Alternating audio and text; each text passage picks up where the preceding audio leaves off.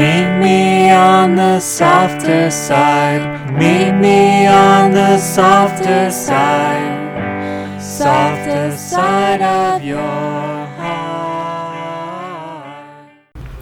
Hi there, and welcome to the Skylight Books author reading series. You can find out about this and all of our other author events at www.skylightbooks.com, where you can also browse our inventory as well as order books online.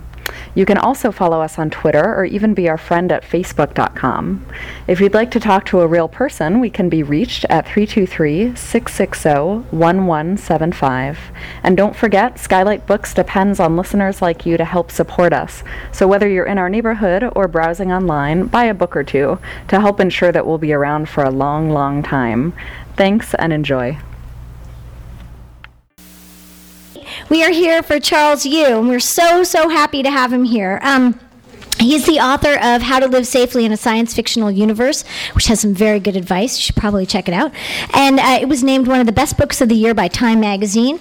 And he received the National Book Foundation's 535 Award for his story collection, Third Class Superhero. But tonight he is here for his new short story collection, which is all over the internet. Like literally, look, 2 pages worth of blurbs from the internet.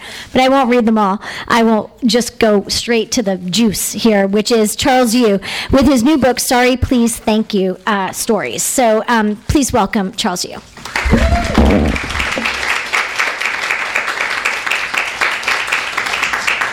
Thank you so much. Well, actually, sorry. That's appropriate, right? For us, it's part of my plan was it's going to be 30 minutes late and make you all wait so I could apologize. When people ask me how do I balance being a writer and being a lawyer, and the answer is apparently I don't, because I got in the car at 5:30 from Playa Vista, picked up my lovely wife who was setting up stuff, and I'm sorry. There's nothing else. I mean, you all got here, so what am I? Just bullshit, excuse, right? Thank you, Cecil. It's what. I get introduced by Cecil Castellucci. Do you work here? No. Okay. That's so awesome. Wow. Well, thank you all for coming. I really appreciate it. This is my latest book, and it is a story collection. And there are 13 stories here. And as you now know, I guess the title is Sorry, Please, Thank You. And so the idea, I guess, is that there are 4 sections: sorry, please, thank you, and then all of the above. And I guess let me read one of the epigraphs here to start off with. Human beings do not live in the objective world alone, but are very much at the mercy of the particular language which has become the medium of expression for their society. The fact of the matter is that the real world is, to a large extent, unconsciously built upon the language habits of the group. No 2 languages are ever sufficiently similar to be considered as representing the same social reality. That's Edward Sapir. The next one is, we dissect nature along lines laid down by our native languages. And that's Benjamin Lee Whorf. And you might know this, but I guess there's a famous hypothesis called the Whorf-Sapir hypothesis, that basically says, in a nutshell, that the native language you speak dictates how you actually see the world. You don't act like. I guess an extreme example would be if you didn't have the word for something, you might not even actually understand that concept. And I was interested in thinking about this in light of a couple things. One, in terms of universal words like sorry, please, and thank you, which aren't universal, I guess, necessarily. I'm not a linguist at all. I speak one language, so I'm definitely not a linguist. But sorry, please, and thank you do seem to have analogs in lots of languages. Why? That was interesting to me. Why? What are those? What is sorry? What is please? What is thank you? What are their rough equivalents in any other languages? I don't know. I could Google things and try to find out, but instead I just made up a bunch of stories about it. The other thing that was interesting to me in thinking about that idea and then jumping to another place was increasingly how environments like say Facebook, do the same thing as a language, right? Facebook is a visual environment that you go into, and it also has a language to it and a grammar. It has very limited set of things you can do, really, in some ways, right? You can like something, or you can be silent. That's it. Well, that's not it, but that's all I know how to do on Facebook. So for me, that's really dictating how I function in that kind of environment. So I'm really just trying to put off reading because trying to catch my breath. Anyway, I guess that's a little bit of context. Let me read. I'll read bits of three little bits, and I won't keep you too long. And please. Does anybody want to get wine before I start? Seriously, because I made you wait for 30 minutes. If it'll make anyone feel better, I will bring it to you. Please raise your hand if you want me to bring. Okay, red or white, Elliot? Red. Okay. Anyone else? Do you need water? Can I get you a bottle of water? Oh, no, thanks. Yeah. No. I'm seeing if I can maybe faint. Anyone else? Oh, good. I got it. Anybody else want red or white wine?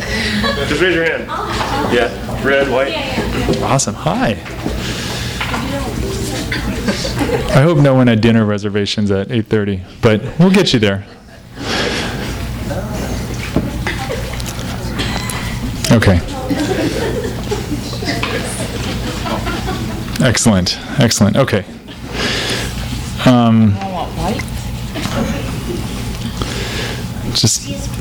The prose gets better the more you have. I'm like a National Book Award winner after 2 cups of wine. In my own head. Okay.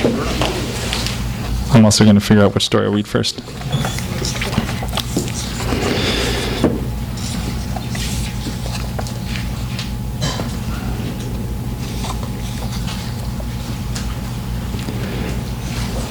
Okay, the first story I'm going to read from is a first-person shooter. I will not intro it because it's pretty self-explanatory. Janine is on line 4. There's a finger in housewares. I don't ask what she means because I can't think of anything funny to say, because I can never think of anything when I'm talking to Janine because I'm in love with her. I tell her I'll check it out and hang up the phone. The whole way over to home and bath, I'm just repeating myself under my breath. Stupid, stupid, stupid, stupid dummy. The only thing that makes me feel better is that none of this really matters since I don't have a chance in hell with her anyway. I hang a left at the towel racks and then a quick right, and whoa, Janine was not kidding. That is definitely a finger. On the ground. In the middle of the aisle with all of the slow cookers. This is the graveyard shift at World Mart. Biggest store in the human world. I work Sunday through Wednesday, and then Friday if anyone calls in sick, which, of course, is pretty much every Friday. We're open 24 hours a day, 365 days a year, because keeping the fluorescent lights on for a decade or two until they burn out is actually cheaper than turning them on and off. And that means for 8 hours every night, there are 2 of us in here minding the store, which is roughly the size of 3 city blocks. I walk over to the nearest house phone and call Janine. We should tell Bert, I say. Bert is the manager. At the moment, Bert is not in the store. He's in the parking lot, a quarter mile away, listening to Black Sabbath, with the windows rolled up and a smoke-filled Pontiac Sunbird. I can smell it from here. So tell him, Janine says, and there's something about the way she says it. It's a dare. She's daring me. It's a test. She's testing me. I start to wonder whether, despite all of the stupid things I have said to Janine, I might actually have a chance with her. I hang up the phone and go back to where the finger is. I pick it up. Then I feel something cold and sharp tickling the back of my neck, and I almost wet myself. A small yelp escapes from my throat. I turn around to see Janine. I hate everything about her, except for the fact that I love everything about her. I don't think I would actually ever want to kiss her so much as I'd want to possess her. Consume her. Eat her so that no one else could have her. You should have seen your face, she says, laughing at me, but not quite mocking me. Not quite. Is this how she flirts? I slip the finger into the pocket of my jacket. I don't know why exactly, but I don't want her to see that I have it. A bunch of stuff crashes to the floor over in another section. Sounds like toiletries, I say, and we both run toward aisle 97. We stop in mascara, crouch down, and listen to what sounds like shuffling. Janine starts crawling toward lipstick, and I try to grab her ankle, but just end up with her shoe in my hand. She looks back, catches me watching her from behind, then motions for me to follow. We stop at the Maybelline end cap just in time to see someone or something shambling toward a beef jerky sample station. Janine shrieks, and then the thing lets out a groan, and then Janine and I are both up on our feet and running, and we round the corner into eyeliner and come face to face with it, whatever it is. Only, it's not an it. It's a her, a zombie. A woman. A zombie woman. She's older than Janine, closer to my age, maybe early 30s. Missing a little bit of her face, but otherwise sort of pretty in a melancholy way. She looks nervous, I say to Janine, but Janine's gone, flat out sprinting, screaming all the way to power tools. Pretty zombie lady holds up 2 different tubes of lipstick, one blood red and one that's more sort of an earth tone, and then I understand. She wants my opinion. I step back, look at her skin, which I guess is sort of a grayish bologna color, and point to the earth tone tube. It matches your blouse better, I say. She's holding the lipstick in her right hand, which has a hole where the ring finger should be. I pull her digit out of my pocket and offer it to her. She takes it and jams it into the hole where it used to be, and then sort of nods as if to say thanks. She starts to creep over toward accessories. We shop for a while together like this.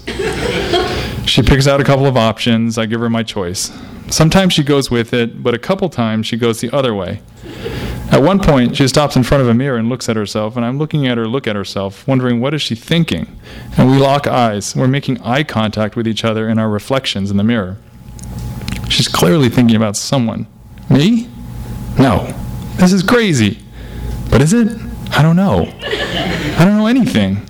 I didn't even think zombies could think. And I'm thinking, maybe she's not thinking. Maybe she's under the control of someone else. Maybe I am, too. Pretty zombie lady moves slow, and by the time she manages to pull together a decent-looking outfit, it's 2:15. Just as I realize I haven't seen Janine in half an hour, I hear her voice booming over the PA system. I'm in firearms, she says. Stay low. I pick up the nearest phone. She is not going to hurt us, I say, my own voice carrying out across the cavernous store. I just hope Zombie Girl understands me. What are you talking about? Janine says. She's going to eat us. She's going to eat our brains. I don't think so. That's not what she's doing here.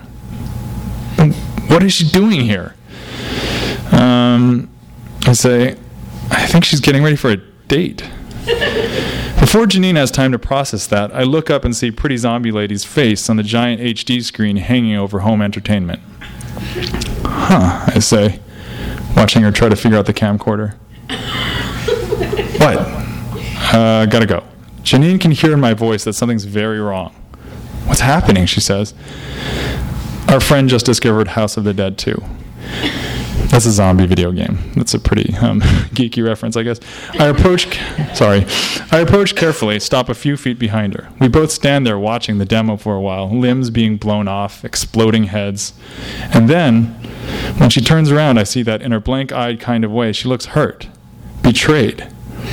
Janine comes marching down the aisle with a hand cannon. Her skinny arm can barely keep it level. She's got it pointed at Pretty Zombie Lady, right at her head. The zombie just looks at Janine, unblinking, almost as if she wants to get her head blown off, which I suppose is understandable. She started off tonight excited for a date, and then she comes in here and sees this game, and now who knows what's happened to her self-image, to her picture of the world. Is there such a thing as a self-aware zombie? Can a zombie realize what she is? Maybe there are degrees of zombification, and she's not quite all the way there yet. Maybe I'm part way there myself. I put my hand on top of Janine's and slowly lower the gun. Her hand is warm and full of blood, and I should be excited to be touching Janine, but instead, I'm worried about Zombie Lady. She scratches her finger nervously until it falls off again and hits the ground. We all look down at it. The House of the Dead demo is starting over. A bunch of zombie heads explode on screen. Janine's still got the gun in her hand. I'm trying to figure out if this is the best day of work ever or the worst. Why am I so self-conscious? What am I so scared of? It's now or never. Would you like to go see a movie on Thursday? Are you asking me or her? Janine says. It looks like she's already seeing someone, I say. Janine looks at me for a long moment, like she's trying to look inside of me, almost as if she's noticing me for the first time. Yes, Janine says. Yes, I would. I look at Zombie Lady, who is staring at us slack-jawed. Whatever flicker of awareness I might have seen behind her eyes a moment ago isn't there anymore. She turns and drags herself toward the exit, and then with a whoosh of the automatic double doors, she's gone. I wonder if she's still going on her date, I say. I'm pretty sure she's going to find Bert and chew on his brain, she says. Janine and I stand and watch for what feels like a very long time, enjoying the mix of hot and cold air, here at the boundary of the store, glad to be on the inside. So that... Thanks.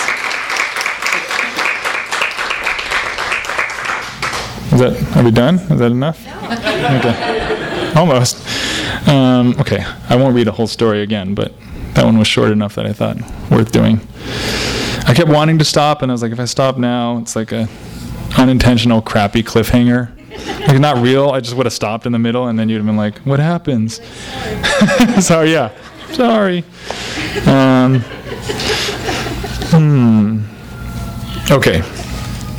I think read a few parts, just little snippets of other stuff. I'm going to read the first sentence of every other story in the book.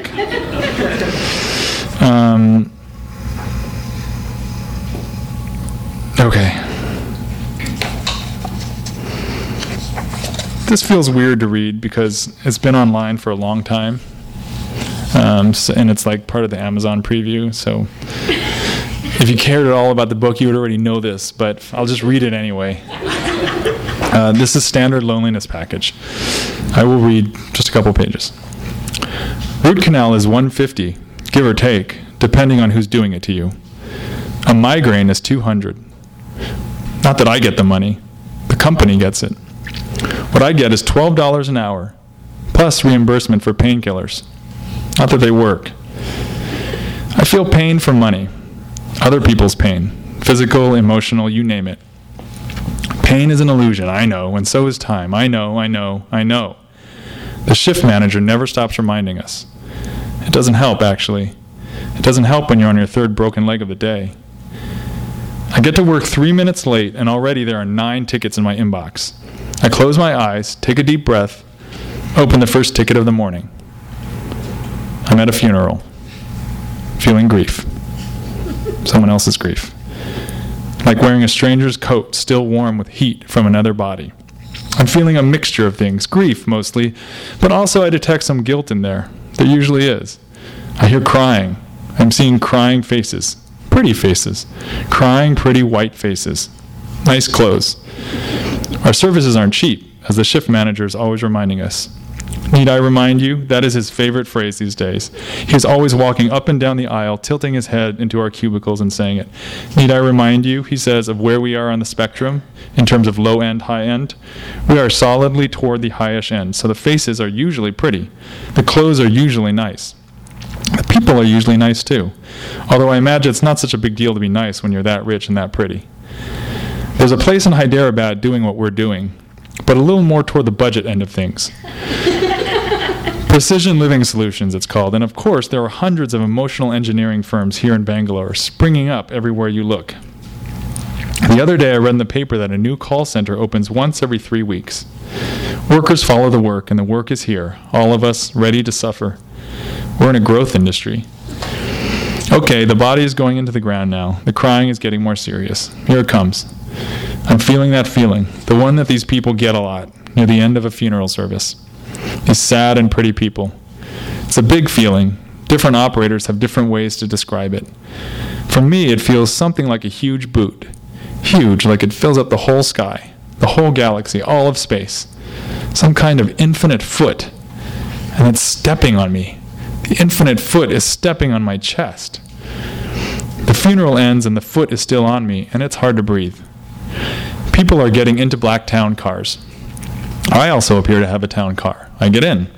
The foot, so heavy. Here we go. Yes, this is familiar. The foot. It doesn't hurt exactly. It's not what I would call comfortable, but it's not pain either. More like pressure. Deepak, who used to be in the next cubicle, once told me that this feeling I call the infinite foot, to him it felt more like a knee, is actually the American experience of the Christian God. Are you sure it's the Christian God? I asked him. I always thought God was Jewish. You're an idiot, he said. It's the same guy, the Judeo-Christian God. Are you sure? I said. He just shook his head at me. We'd had this conversation before. I figured he was probably right, but I didn't want to admit it. Deepak was the smartest guy in our cube cluster, as he would kindly remind me several times a day. So that's a story about a emotional engineering firm. It's a technology, I guess, in the future where you could actually outsource the bad parts of your life for someone else to feel it for you. And I was thinking a lot about technology when I wrote this. There's a story in here about basically an artificial environment that feels very much like a video game. And there's a story in here about a technology, a device that you get to hold in your hand that you basically can put in up to 48 characters. And I actually wrote this story way before Twitter existed, but it changed a lot. And now 48 characters seems like not nearly enough, because I realized you can't even, what could you write? But the idea was that you could write 48 characters, anything you want, but it has to be 48 characters. And you have to be really precise. Because if you're not precise, you're going to get, you have a bad genie. You're going to get the perverse wish that you didn't intend. So I'm not going to read any of that, though. I don't know why I said all that. So I guess I should read a little bit of one more and then maybe take questions. Is that all right? Sound about right? Okay. I'm going to read super fast for this one. So if you can't understand me, just pretend it's good writing.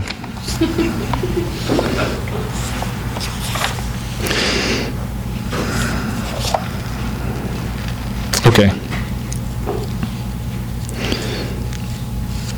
Any Star Trek fans in here? Oh, okay. I hate Star Trek. No, I'm just kidding. You'd think I would know the order of the stories in my own book. It's not even that long. Okay. There we go. Okay. All right, here we go. Yeoman. We reached the final frontier today. Again. No one wants to be the first to say it out loud, so it's one of those things where we have cake and beer and everyone mouth smiles at each other while our eyes are all, does anyone even know what is going on anymore? As in, this is cool, for real it is, but seriously, what the hell? I'm on the observation deck looking at it. The last world. Am I excited? Sure I am. Even if it is the 17th time we've been here. I'm excited. I guess we're still searching. Technically, I think we'll always be searching. As long as we're on this ship, have these uniforms on, we're searching for something. Nothing wrong with that. But the thing is, to be honest, lately it started to feel a little less like searching and a bit more like, wandering. Monday mornings they announce the crew members for this week's away team, and it's always the same. Captain, the XO, the medic, the security chief, the ethnographer, and an unnamed yeoman. This week's yeoman, me. Also, the yeoman always dies. Information that would have been useful to know before I accepted the position. They said, here's your new uniform. They said, oh yeah, you get a pay raise. They said, hey, how about a promotion? I said, yes, I've always wanted to be a yeoman ever since I was a kid. To go down to the surface with the bridge officers. To wear that new uniform, get that little bit of extra money in the check. They said, yes, that's what it's like. They said, it's even cooler than you think. They said, great, good, all good, congratulations. No one said anything about dying.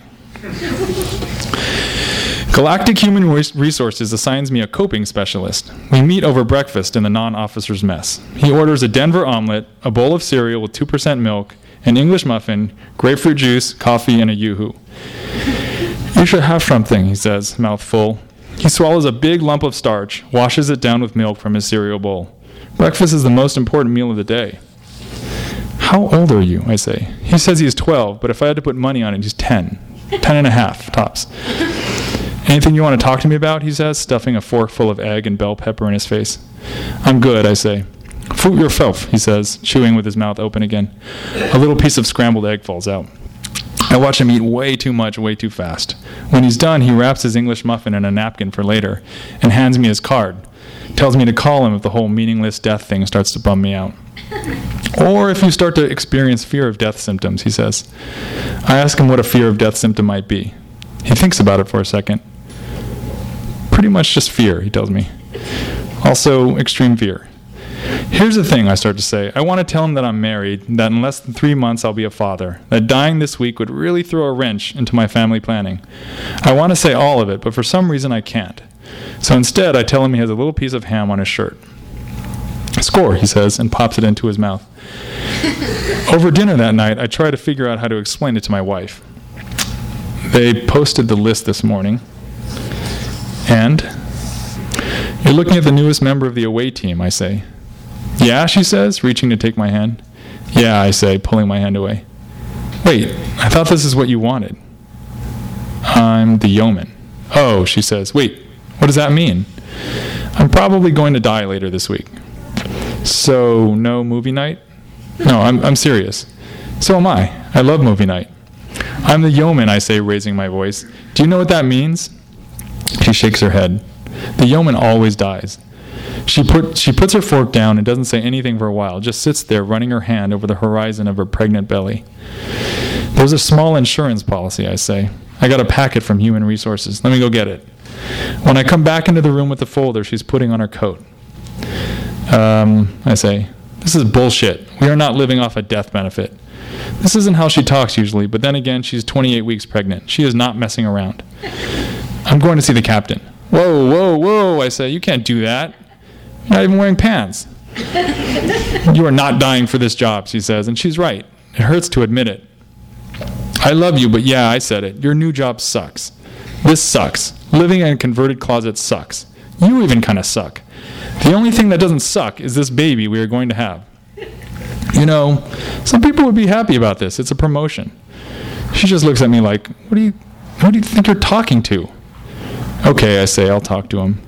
That night, I lie awake, staring out into the cosmic background radiation, trying to figure out what I could possibly say to the captain that would make him think I'm worth saving. Thank you. Thanks again for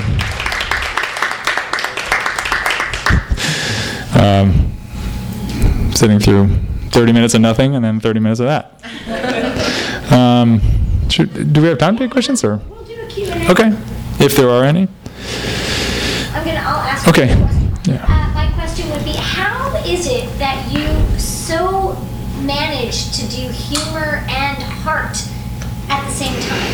Like everything, it's like funny and also like full of, yeah. Oh, thank you. Well, I mean, I guess that's a hard question. no, it's not. It's not. I'm trying to think of something funny and heartfelt to say.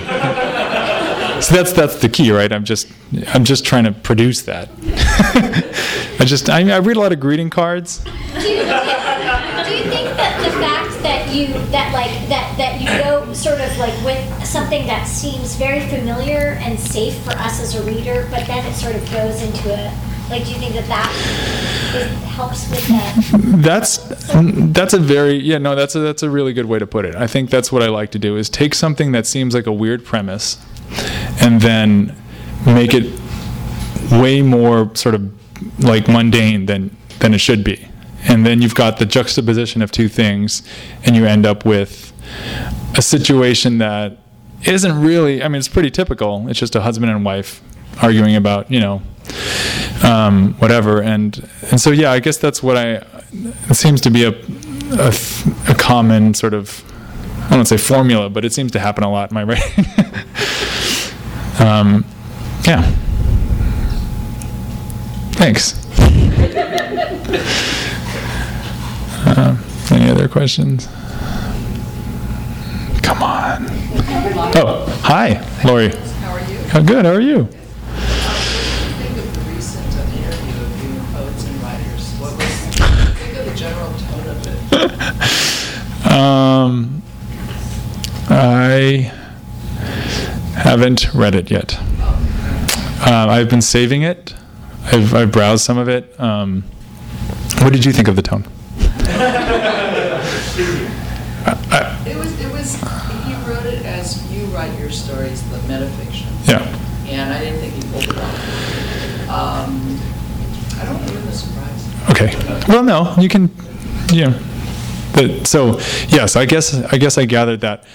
I think it's cool that he did that. I think when we had that conversation, he was really nice. We had a great conversation. He came and sat at my house and met Michelle and saw the babies briefly, and we talked for like 4 hours, and then we went to lunch. And I've never had an interview like that before, so I think by the end I was a little bit like punchy, kind of like I am now, and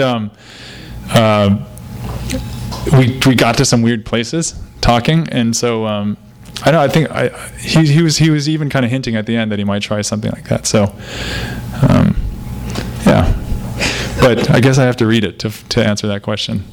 I think it was great. I think that interview was great. I mean, it was very cool to be in Poets and Writers. I used to read that when I was in college, and I stopped, but not for any good reason. But, well, so if I understand correctly, you have how many kids? 2. And you're a lawyer. Yeah. And you write fiction. I do. So how do you do that? Really seriously. Yeah. Because like most people couldn't do all of that.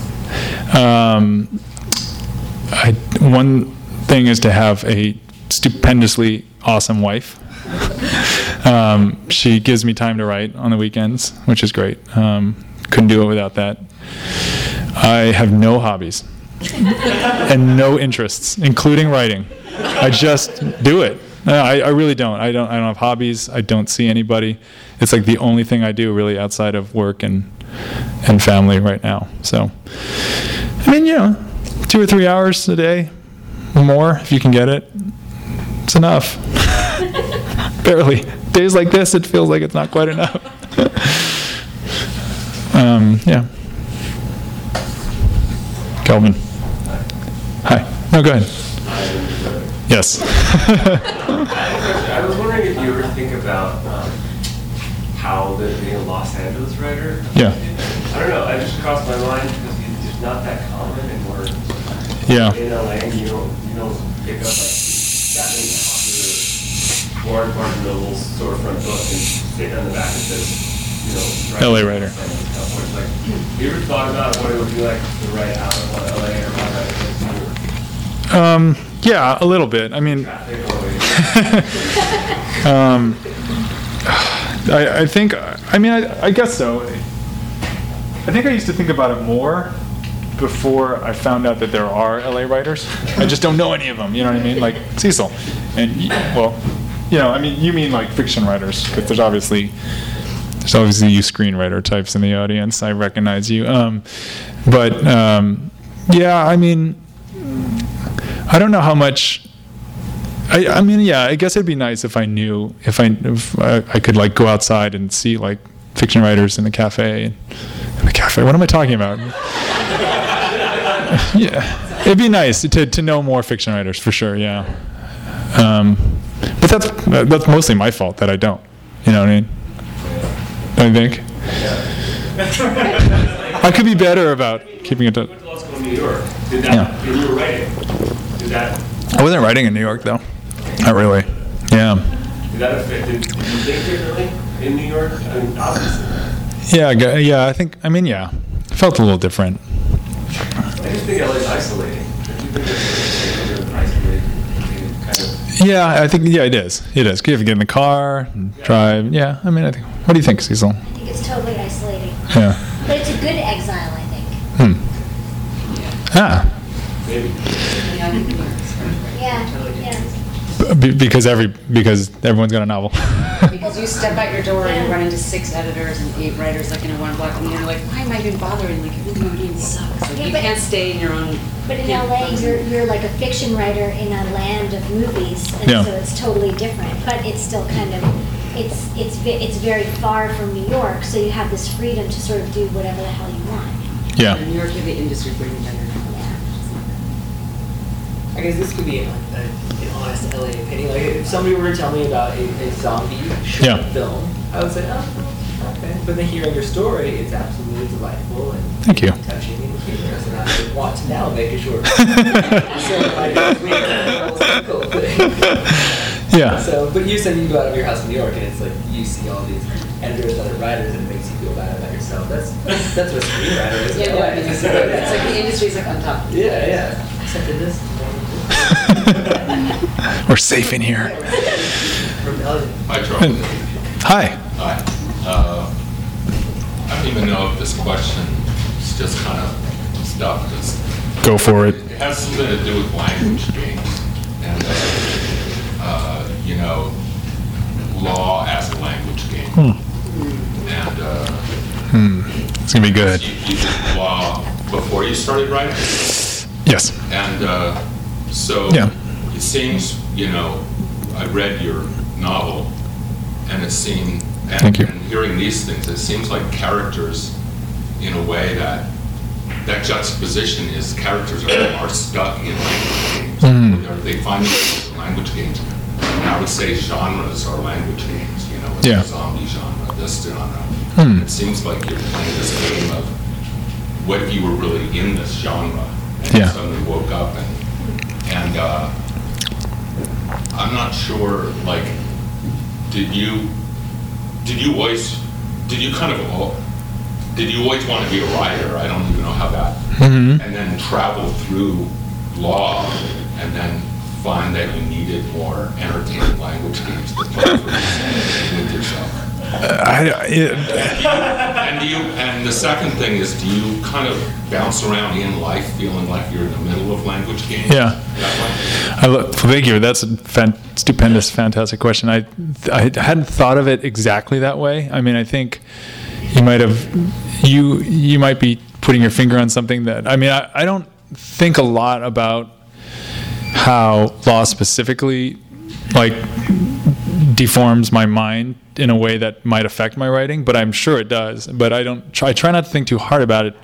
But I do think that what you're saying is right in that it makes, I do think of, like, even writing a contract is kind of like a genre, and what you said about genres is very interesting in that it's like kind of a set of conventions. It's like a little, it's not a formula, but there's certain general principles with each genre that you kind of have to follow if you're going to write in it, and then you can break them or bend them.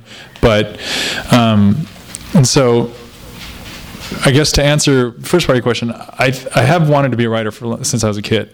I didn't actually write fiction though until I was in law school, right after I graduated from law school. So my fiction writing and my law actually are like started at the same time, basically. It's actually probably impossible to separate. Like, I haven't been a fiction writer for any period of time that I wasn't actually a lawyer. In terms of, like, the meta stuff, I think from the very beginning I was writing metafiction. It just was what I've always been, like, a self-conscious person, a very self-conscious person, a very sort of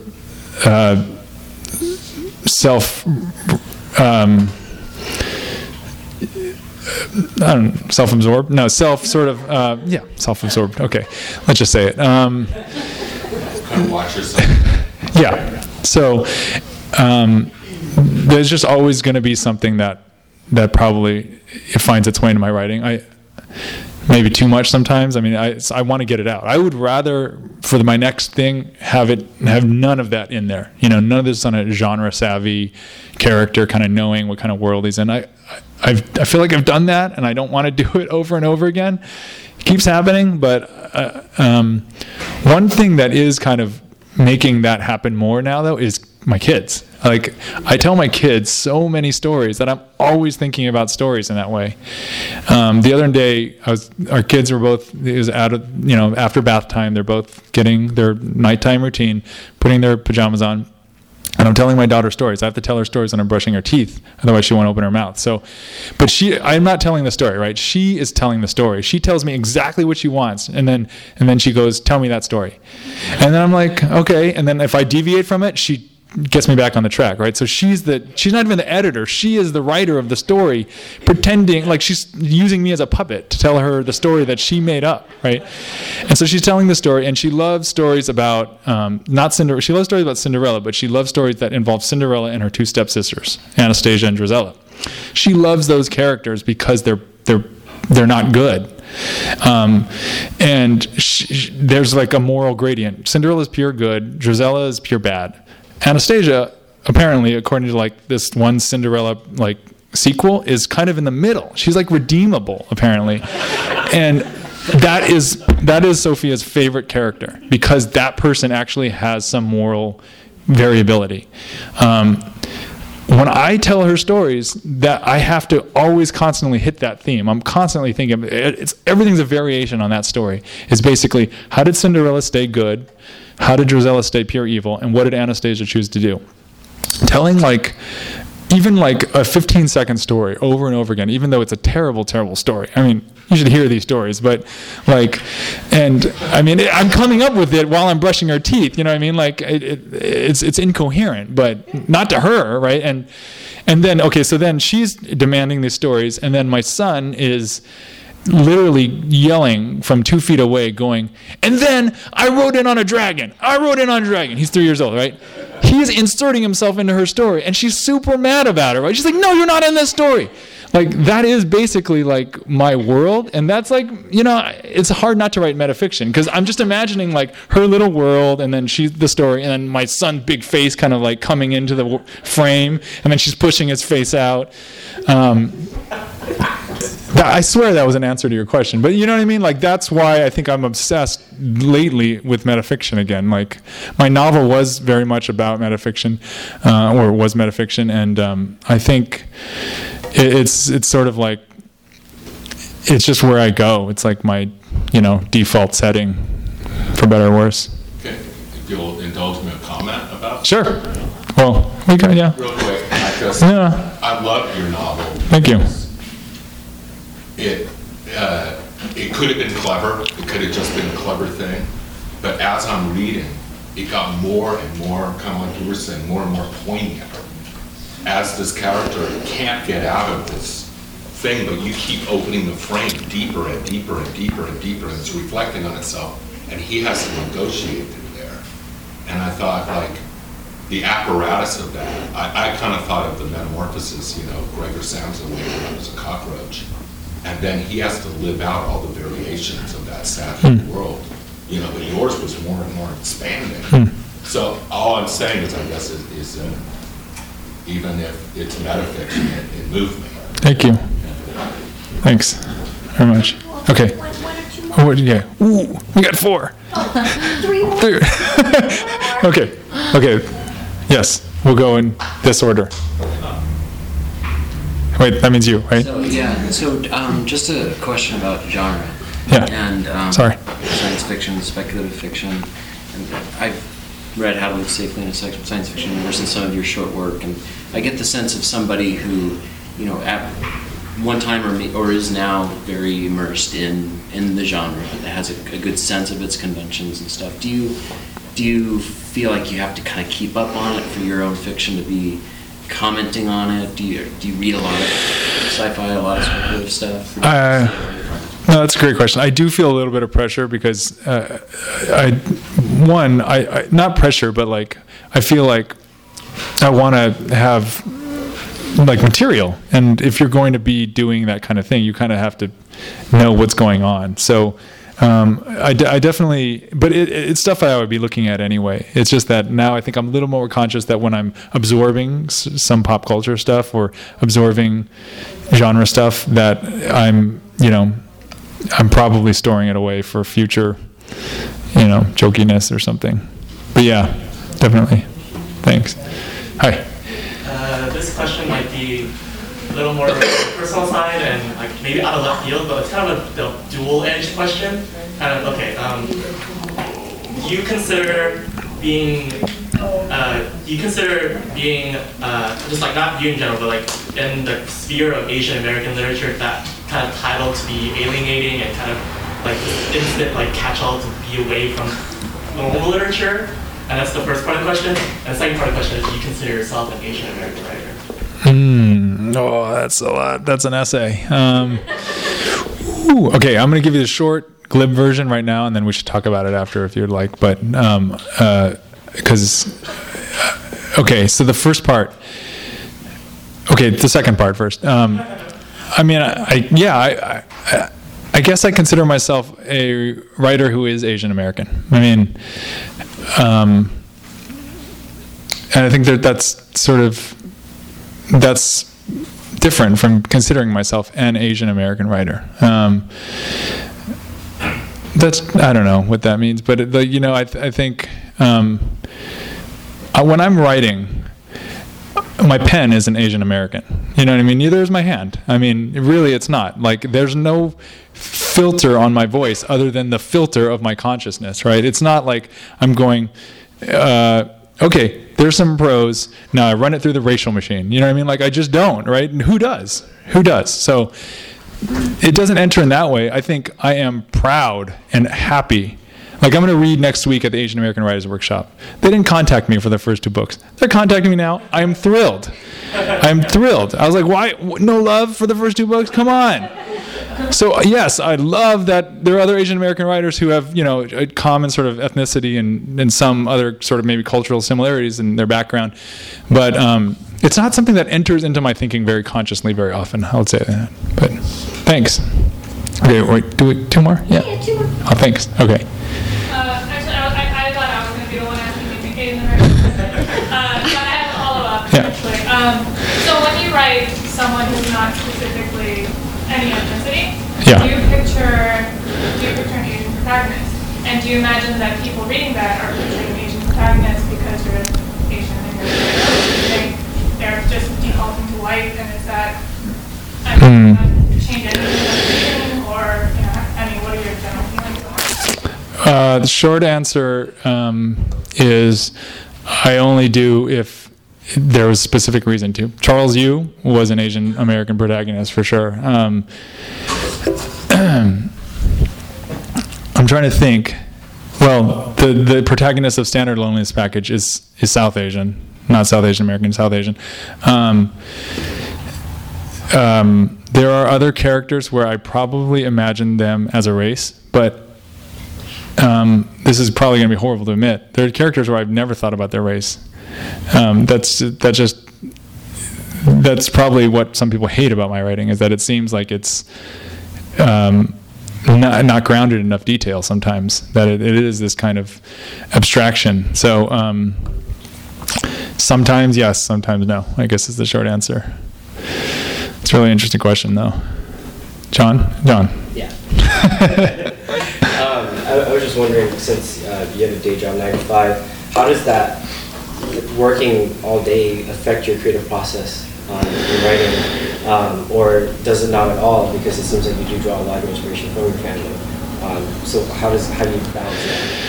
Well, I used to think it was a good balance. Now I don't anymore. I think the last couple of years I've started to hit a breaking point where I'm realizing it's just pretty much wearing the hell out of me, and it's not stimulating. It's not helpful.